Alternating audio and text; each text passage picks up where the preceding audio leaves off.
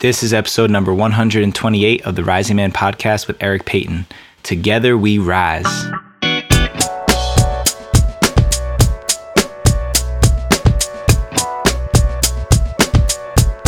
Blessings and good rising to you, family. My name is Jeddy Azuma, and I am the host of this podcast and the founder of the Rising Man movement. Yes, I am so delighted and honored, truly. Every time I get to sit behind this mic and speak to you wherever you are out there, it is an honor. It's an honor to be fighting for this mission to initiate an entire generation of men, and I'm grateful to have you listening. So thank you for your ears and your attention. Before we jump into today's episode, I want to invite you to become a bigger part of the Rising Man movement. Whether it's stepping into our Rising Man fire circles and joining a virtual brotherhood of over 80 men from all over the world, or stepping into the heat of the inferno and being on a team with me for the next 12 weeks to raise your game and execute in your life more than you ever have before, or you want to step into our next Compass initiation and mark your passage into manhood ceremonially, whatever it is, step in, challenge yourself to be on your edge, and lean in a little bit deeper. Do so by going to risingman.org and signing up for whichever one of these calls to you the most, because that's the way that we can break through our lives and move forward by stepping up, stepping in, and raising the bar. So, my guest for today is Eric Payton. Eric is an actor, creator, and founder of Black Man Now. After one experience in 2016 where he was falsely profiled by police, Eric has fought to overcome his own traumatic experience and find healing in his life. On his journey to wholeness, he discovered the healing power of men's circles and recognized that there were no resources for Black men to support and be supported by one another. In 2018, he initiated Black Man Now, whose mission is to create healing spaces for men of color. In this episode, we discuss why men's work has previously been inaccessible to men of color, and why Eric has made it his mission to provide this medicine for his community. Eric explained his experience of racial profiling and oppression from police that nearly cost him his life only 4 years ago, and how this led to a massive healing process for him and ultimately the creation of Black Man Now. We talked about gumbo and how food and culture can serve as doorways into deeper conversations. We discussed why men from all different backgrounds resist vulnerability, especially among each other. And lastly, a vision for a world where men connect to what bonds us rather than what divides us. Without further ado, Eric Payton.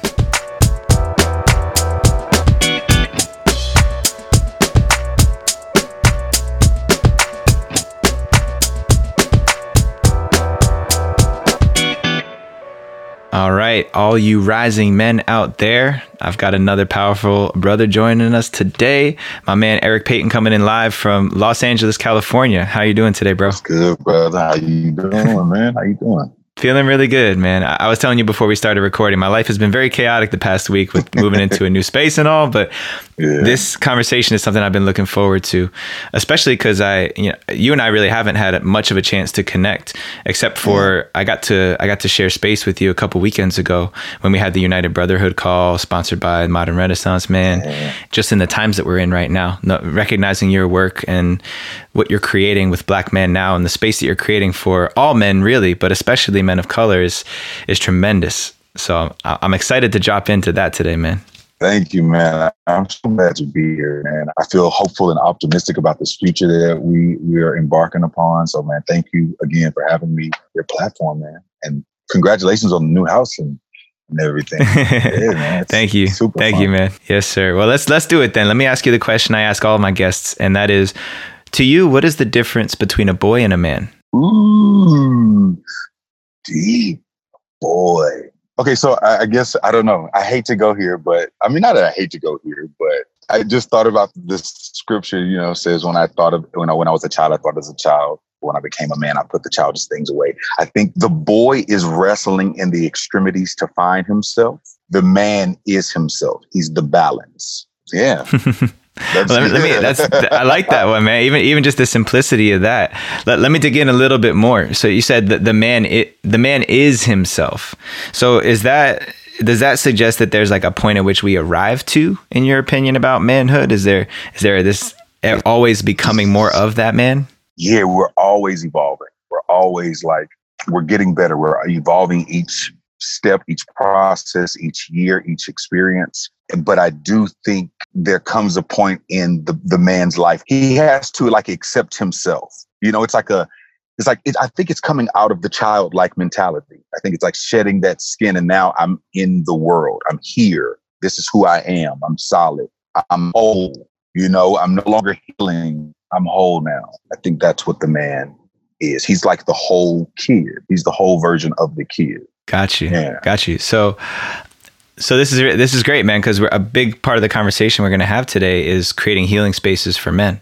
And you have created an organization, a movement, really. I don't know if you consider it, but that's what it looks like to me, called Black Man Now. You want to just tell us a little bit about that so we have a context for what you created and why? Yeah, man. Black Man Now is a support group. It's a healing space for men of color. Black Man Now just sets precedent of who we are now. We are fathers. We are husbands. We are healers. We are lovers. We're vulnerable. We are masculine and feminine. Which is a whole other conversation. We are united. And Black Men Now has just been an incredible inspiration. It was the thing that changed my life, man. It honestly was. It found me. I did not ever have a dream of opening or even remotely doing this. I'm an actor and singer. Like I'm a creator. I love the arts and entertainment. Like I grew up, theater and music. And I mean, like that's my thing. But I never thought that I would open up a support group for men and be so passionate and have this entire vision for it. But Black Men Now really was inspired on December the 8th, 2016, when I was racially profiled by 4 white officers downtown LA. Was being a good Samaritan, had called the cops because I seen this African-American male, older gentleman, stab a Hispanic kid in the train station.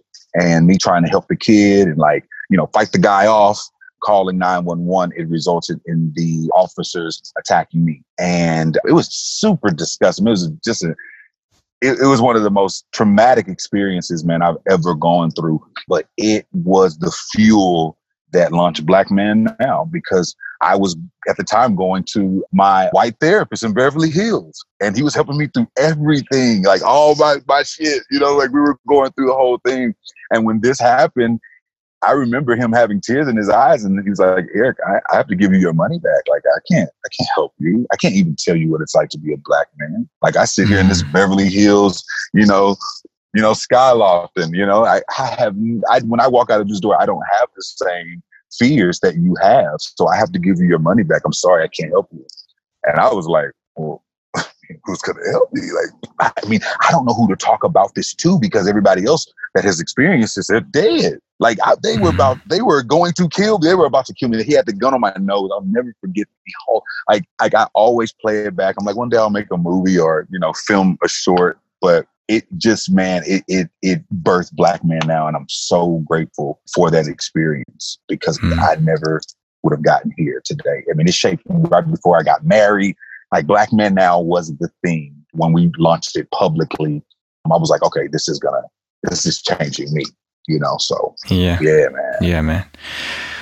Wow. I mean, that's exactly what I've been feeling the past few weeks with all the protesting going on, is that how could I possibly even begin to relate? How could I possibly even try to begin to understand that experience? Yeah. Because, I've definitely had that feeling of that cop's looking at me funny, but I know that as it's nothing in comparison to what you and other Black men in this country experience all the time. And to have an experience like that and to be able to talk about it the way you are right now, here we are, almost 4 years later, you must have done some big work. I mean, is there any part of that feels unresolved for you from that experience? You know what, Jetty? Ooh, man. George Floyd brought up, I had a meltdown.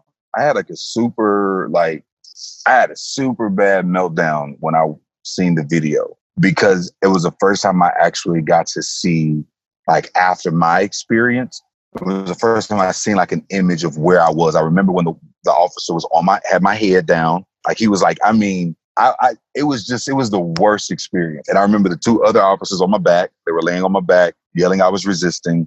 And then the guy on my legs was trying to shackle my legs, And I was like, what is happening? I'm staying as still as I can. The position that they had me in was so uncomfortable, man.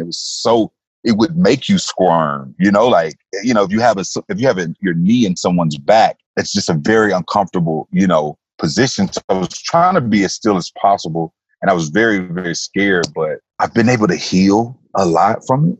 Been able to like really deal with, like I couldn't lay on my stomach. Like if I was in the bed or something, you know, I would like, you know, hop up. I would, you know, have these sweats. And that was something I worked through. I had to go to, you know, therapy, of course, like just really dealing with that, you know, how to deal with the, you know, traumatic experience. And Black men now having conversations, talking, you know, having conversations that we don't have, that helped a lot. But I don't think you ever really get over that. I think it's just something that kind of sits with you, that you remember. I'll never forget being on, it was on 6th and Broadway, downtown LA. And I remember laying on the ground and I was eye level with the ground, but I could see as far down Broadway as I could, all the way to the beautiful mountains. And it was just like this water was coming over the mountain. And I watched it come over the mountain. It came all the way down Broadway.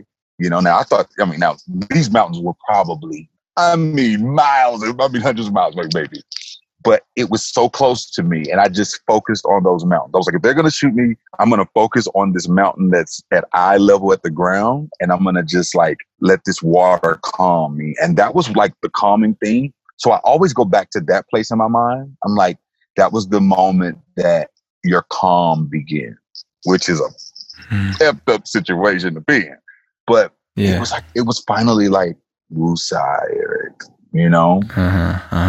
Yeah, that sticks me. I don't think it'll ever go anywhere. That. Yeah, and I can't imagine. Yeah. So, yeah, brother. Let me ask you about this then, because I'm sure that if the Black guys who are listening to this episode are going to relate to what you're saying right off the bat. I mean, just the experience of what it's like to be in this country and in this time. And I like that you called your organization Black Man Now, and you say it like Black Man Now. This is who we are now. So before we talk about that, I want to know more about who were Black men then in the past. What is it that you are leading other Black men out of? Trauma, fear, oppression, division, pain, really trying to change the dynamic. You know, one of my dreams is to have, you know, Black men now in every state and have like healing houses, you know, for men to get, you know, therapy and all. It's just an array of stuff.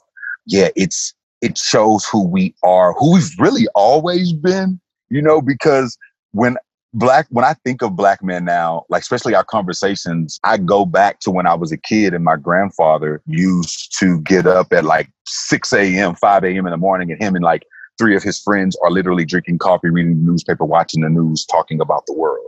And I was fascinated with that because I'm a young kid with an old soul. So I'm just like, yo, what are these old men talking about? Like, but it was just so interesting because they were just so like, it was just a conversation. And that's why I'm a big coffee drinker. When we meet up, we got to have coffee because I think that it brings this conversation up that, I don't know, it just makes the conversation so authentic. And so I say that, I'm like, this is who we are now, but you know, we have a slogan where we go, you know, Black now, Black then, Black to the future. Like we've always been Black. We've always been, you know, we've always been here, but this is who we're setting precedents. Like we're not backing down. We're not going to continue to be like, you know, oppressed in our mind. We're not going to be uneducated anymore. We're not going to allow our brothers and sisters to fall by the wayside. Like we are going to be a tight knit. We're going to be a fraternity. Like the OGs keep telling me like, man, there's got to be a fraternity. You got to brand these brothers. We can't brand them literally, but yeah, no, it's almost like, you know, we're so passionate about this thing, you know, and everybody, you know, I tell them all the time, I'm like, this is for us, you know, like this is for us, by us. I'm light and I created the platform. Like, that's all, you know, like, don't follow me. Yeah. You know, like, let's like, you know, but yeah, man, that's who we are. That's who we are now. Man. So before we hit record, I was telling you, we were talking a little bit back and forth, and I told you that one of the things that I've heard from my friends who are Black, who are men, is that the space around personal development, personal growth, men's work, men's healing, men's circles hasn't yet been a space that's been very inviting for men of color. Now, my question for you is, why is that? Number one, what is the experience of being a black man looking at all these other guys who are partaking in this space? And at least before you got into it, number one. Mm-hmm. And then number two, what is the next step to incorporate all men? Because that's really my vision. Whenever I talk about every man on this planet having a space to be seen, to be heard, to be supported, and to do the same for other men, I don't think of any faces. I just think of who men are and what we represent. But clearly, it hasn't been as available or as inviting to certain men. So, tell me what you see in that. I mean, I kind of faced some opposition a little bit when I said that I was opening this up to more of my, my other colors of brothers. It was like, well, this is for us. It's like, well, we don't always come to this, and I have men I have white friends who I love dearly. I have Asian friends, I love people. Like I grew up, I have a problem with loving people. Like I love cooking and I love people, man. So when brothers hit me up of different ethnicities and they're like, yo, can I come by? Can I stop by? Yes, you can, because you're dealing with trauma too. You're dealing with pain. You're dealing with vulnerability. We did a thing called The Vulnerable Man. And people were like really, really skeptical about it. Like, whoa, I don't know. Like, what vulnerability, And dude, when we got into that, the theater therapy part of it, and these brothers were standing on stage in the theater that we got with a spotlight on them. Oh my God. Like it was insane. It was insane, brother. I think it started to change the mind, of this, men don't cry, men don't, get in a circle and breathe. It was just killing all of those misconceptions. I mean, it never had been there. Like when I started Black Men Now, I did it because there was nothing that I could go to. Like, where can I go to get some healing? Church wasn't really getting it, it just, and I love, I'm a believer, but it wasn't touching what I needed to get touched. It just started being a thing of what you desire, Eric, is what you're supposed to create. What you see, I wish this would be like this. And you're supposed to go and do that. And that's what I want. I was like, I think there should be support groups for men. I think men should be talking. I think they should eat together and they should talk. And I was like, oh shit, I'm going to start a group. I have to start. That was how I knew I needed to heal. And I got, 5 people together who didn't know anything about each other. And one guy we invited, I'd never met him. I seen him in the gym. He was reading a book on the treadmill running. And I said, if this brother can be on the treadmill reading a book, I want to be his friend, sprinting. Michael King, shout out to Michael King. He's biracial. He's one of my closest friends. I mean, this dude is incredible. He's running on a treadmill reading this book, The Way of the Superior Man. And I said, sir, I didn't want to stop him. You're in 24-hour fitness in LA and North Hollywood, dude. You will get beat up.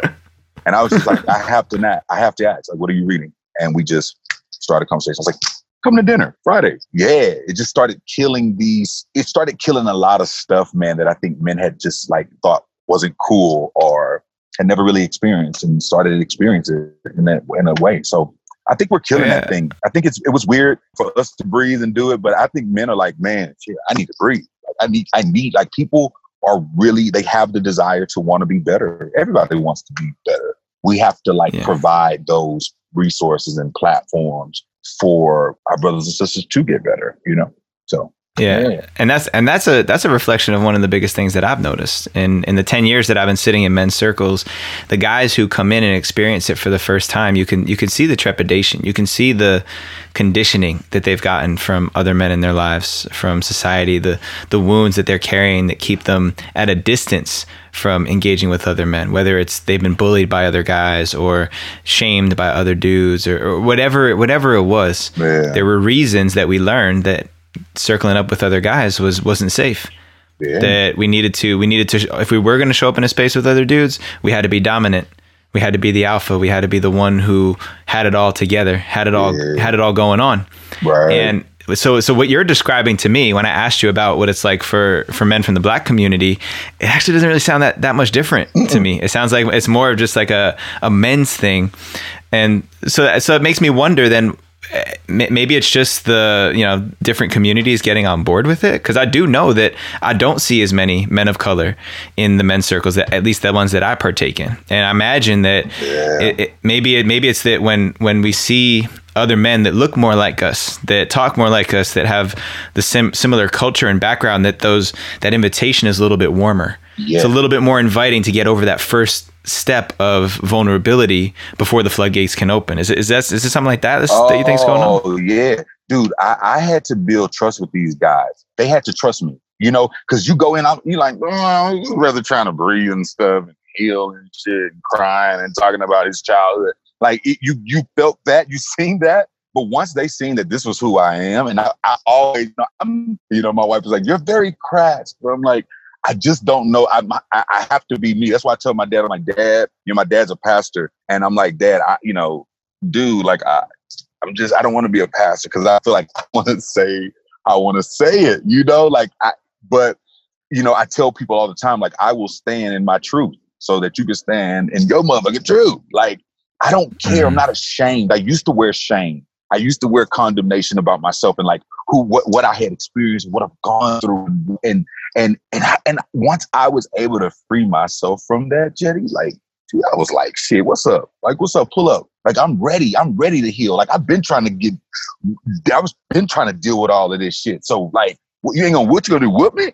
Like I would tell you, like, what you gonna whoop me for telling my story? Like for healing, so it brought other brothers and they started to talk. And, I have a way, man, I'm telling you, when you cook, and I'm a great cook, man, I'm Creole. So, we make some, some etouffee gumbo, Mm-hmm.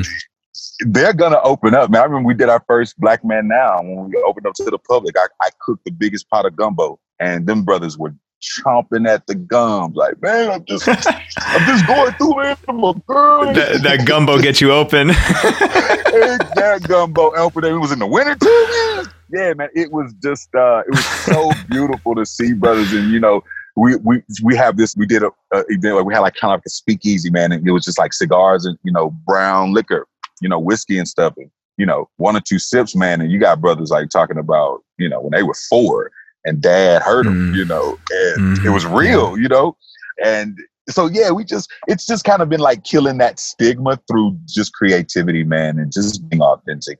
I love people. You can't be a leader if you don't love people. Mm-hmm.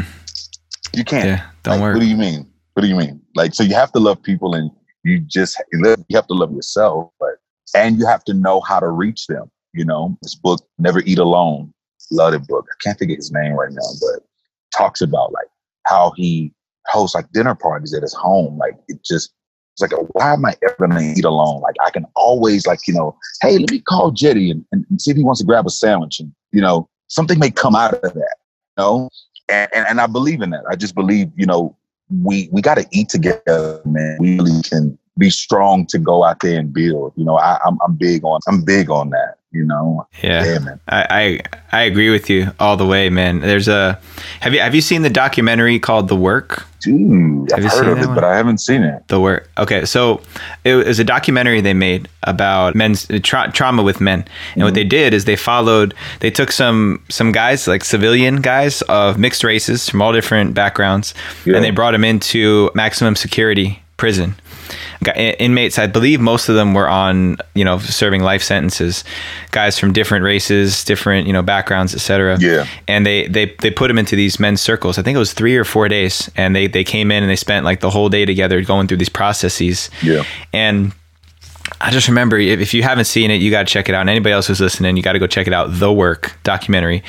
It reminded me of one of my first men's retreats, men's workshops, men's weekends, where I was in a room with 200 men from all different backgrounds, all different ages, shapes, and sizes.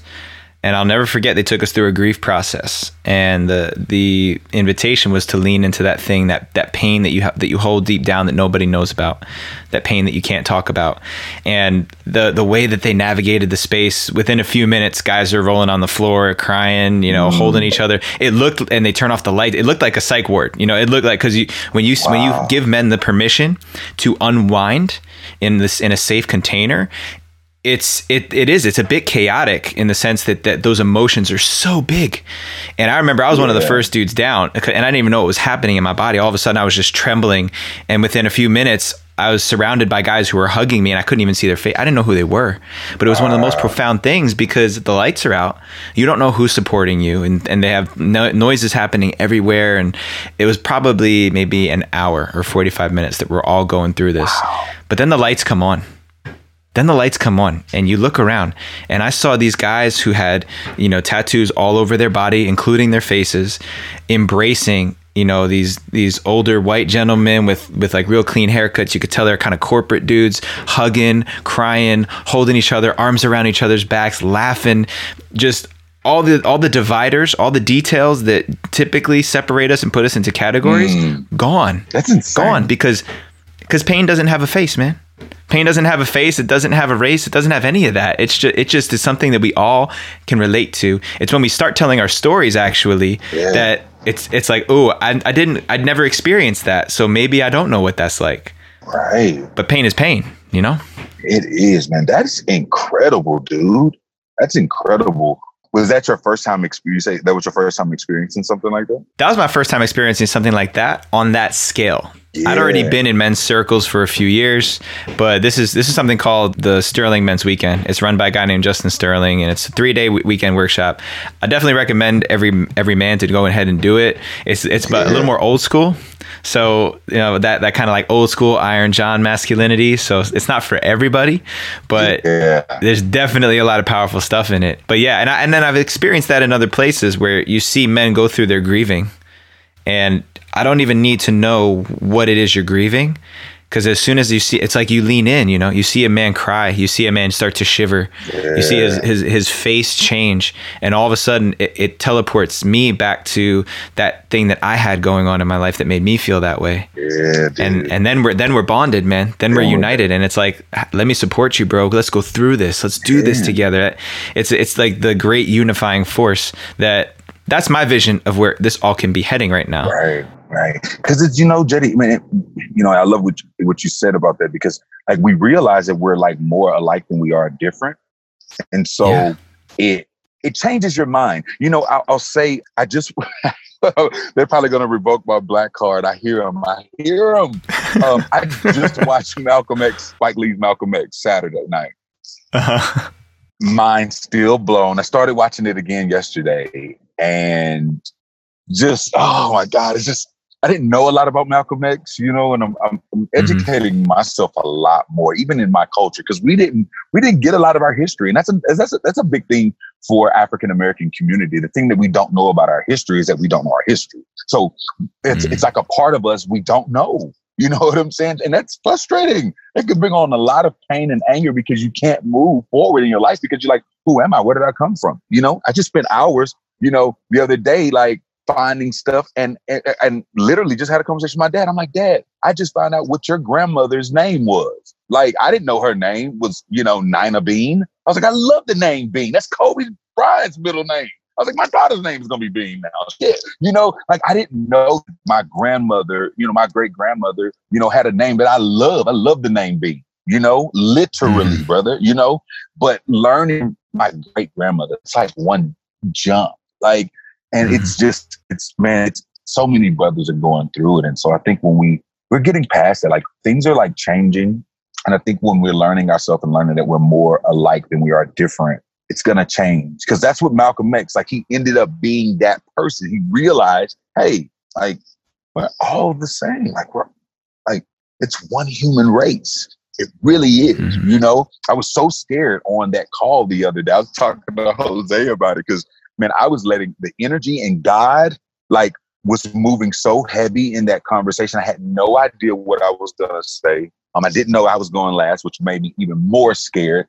And I'm like, oh, what is happening? Because I can feel the energy is so heavy. And when I spoke, it just came out. But I was so scared to say at the time that, one day we will realize that all lives matter.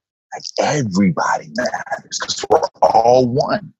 And I was scared to say that because, people are so touchy right now with like social media and stuff, and they'll cancel the shit out of you, man. They'll like, you're canceled, Eric, because you said. And I'm like, no, I'm black. I mean, shit, Black Lives Matter. We got to get this, ingrained. But damn it,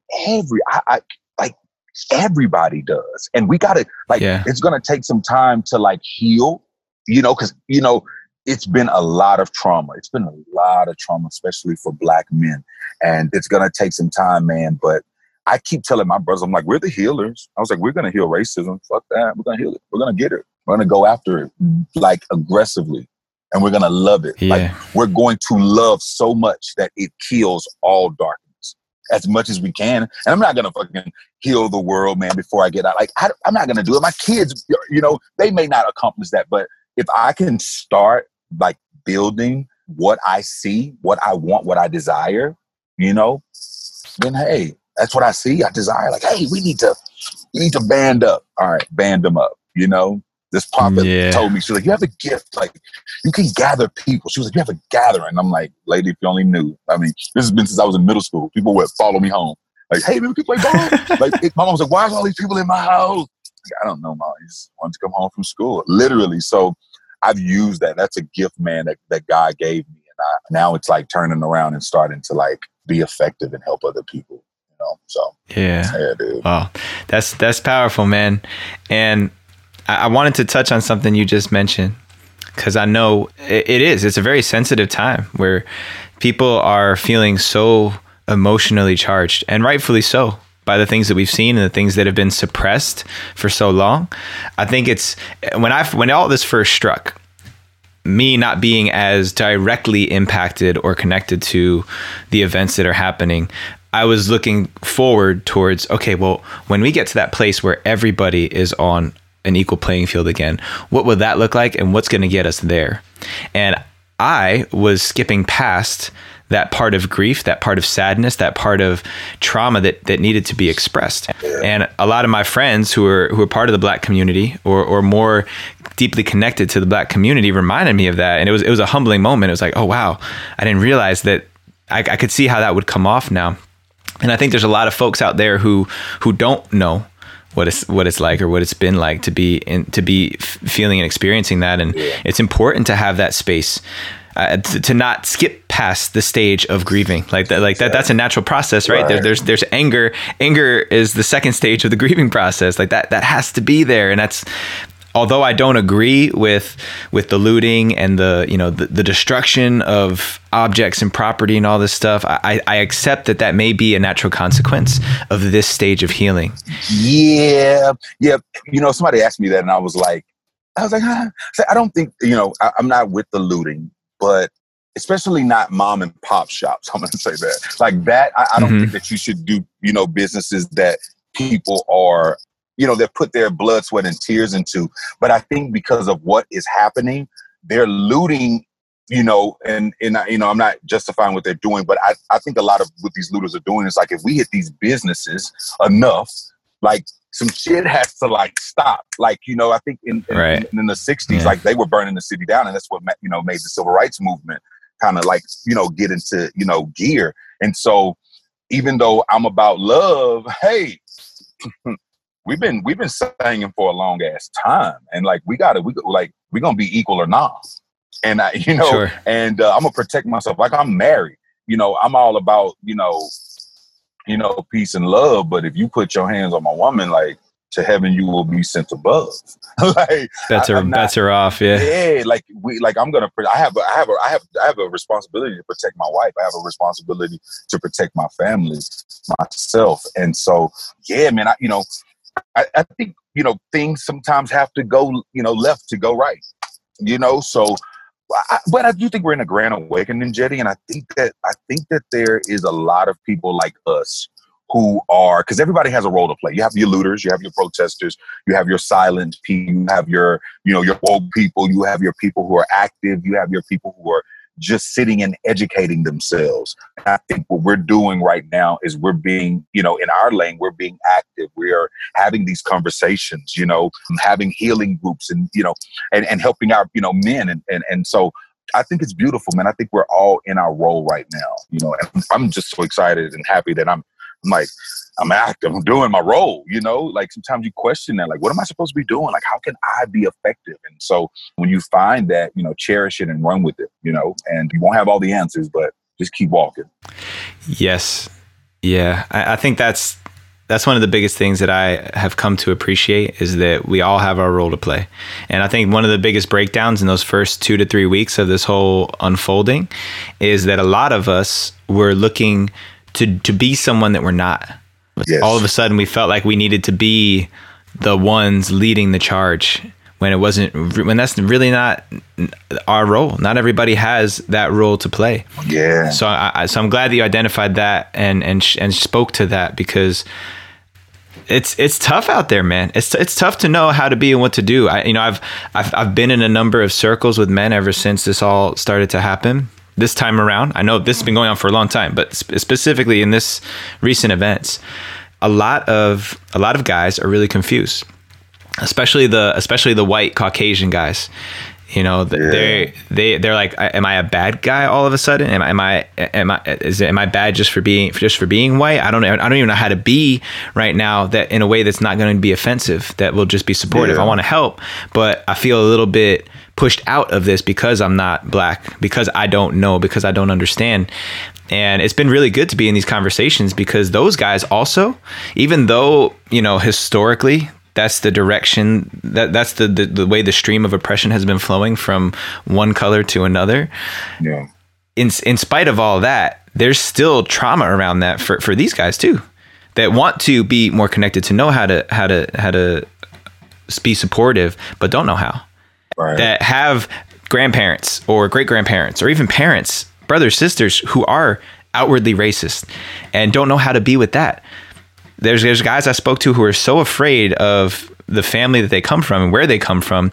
They're like, I don't even know how I could earn the trust of a black man based on where I come from and what I grew up doing and saying. And those guys also need a space to share their truth and speak what's been on their hearts. And it's amazing, man, to see those guys in a space that's safe to say what's true for them, you know, admitting to some of the things that they've done just to clear it and let go of it and realize that that's not who they are anymore.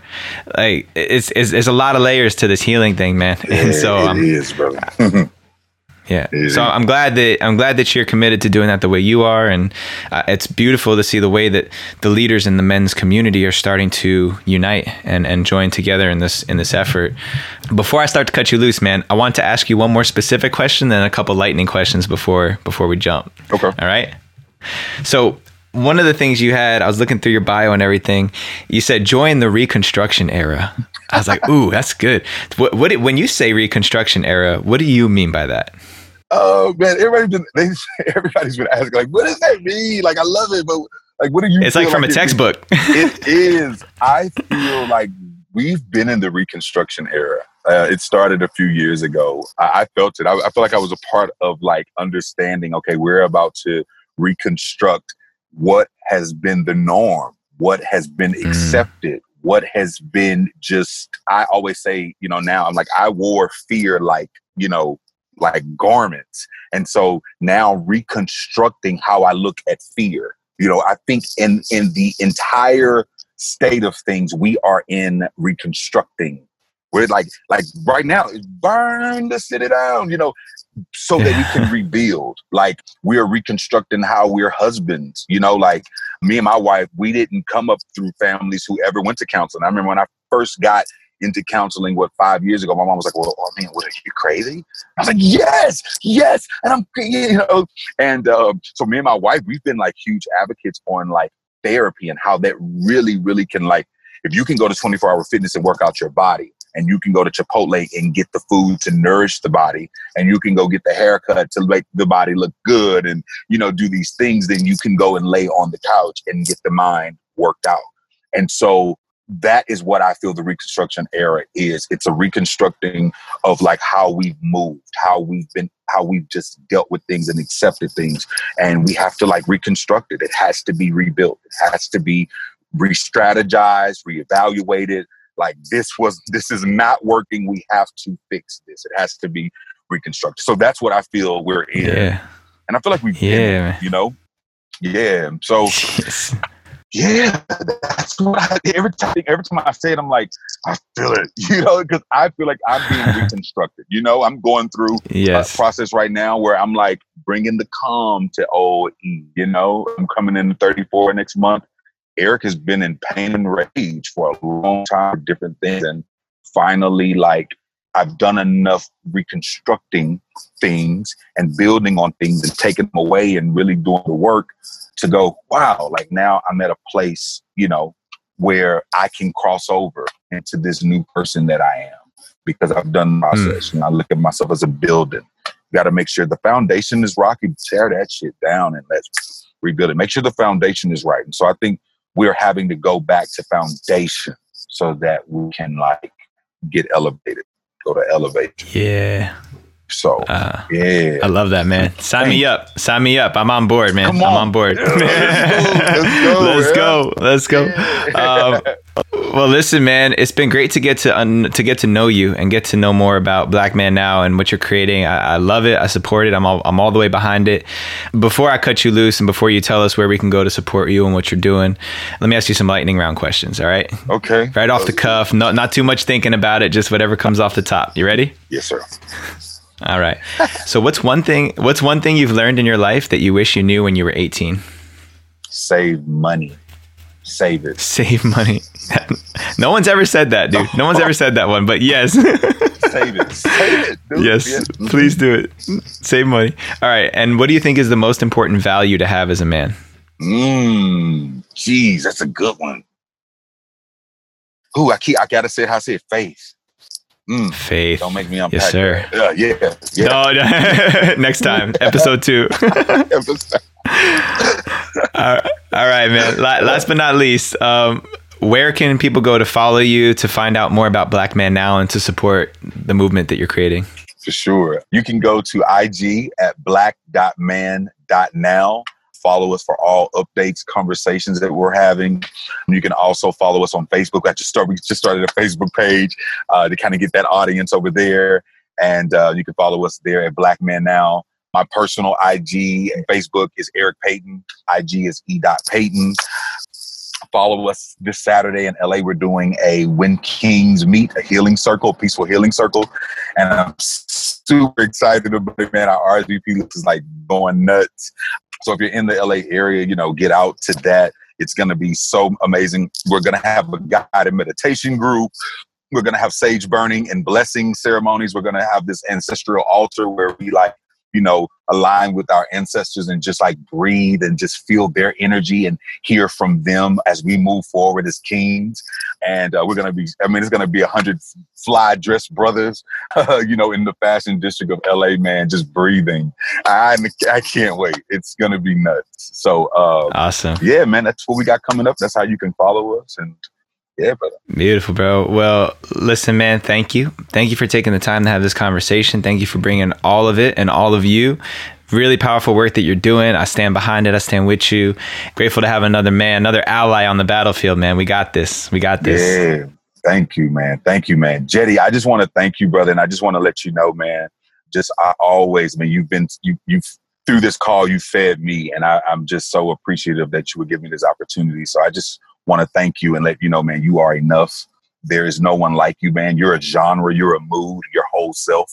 You don't have to ever doubt who you are, man, because it's incredible. There is such a huge population of people that are attached to you and they're waiting on you so patiently and they don't even know it. And so just know, man, that you are enough, that you are lighting up so many paths that have been dark for so long. And I don't know you, but I know that you are a beacon of light. You're like a lighthouse. And I'm just so honored to be in the presence of light. I can feel it over this Zoom call. So thank you. Blessings to your family, your children, your children's children, and their children's children. Much blessings to you, brother. Swear. Much blessings to you, man. Thank you, Eric. Fully received, man. Thank you. I'm with that. I'm complete. I'm full. I'm ready to go. Eric Payton, we'll have to get you on here another time, my bro. Thank you so much for everything, anytime, man. Anytime, Jetty, man. Much love to you, brother. Much love. I hope you guys enjoyed this powerful episode, these powerful words of wisdom from a powerful man. Please go follow Eric and support his mission to unite multiple races and generations of men under the banner of Black Man Now. And also make sure you find a way to become a bigger part of the Rising Man movement by going and signing up for our Rising Man Fire Circles, our next Compass Initiation, or the Inferno Circle, where you can step up and step into your life in a bigger, badder way than you ever have before. All the information for that is at risingman.org, as well as the show notes for links and resources to this episode and every other one. Please subscribe and follow us wherever you're listening to the podcast, and go check out our Rising Man YouTube channel, youtube.com/The Rising Man Movement.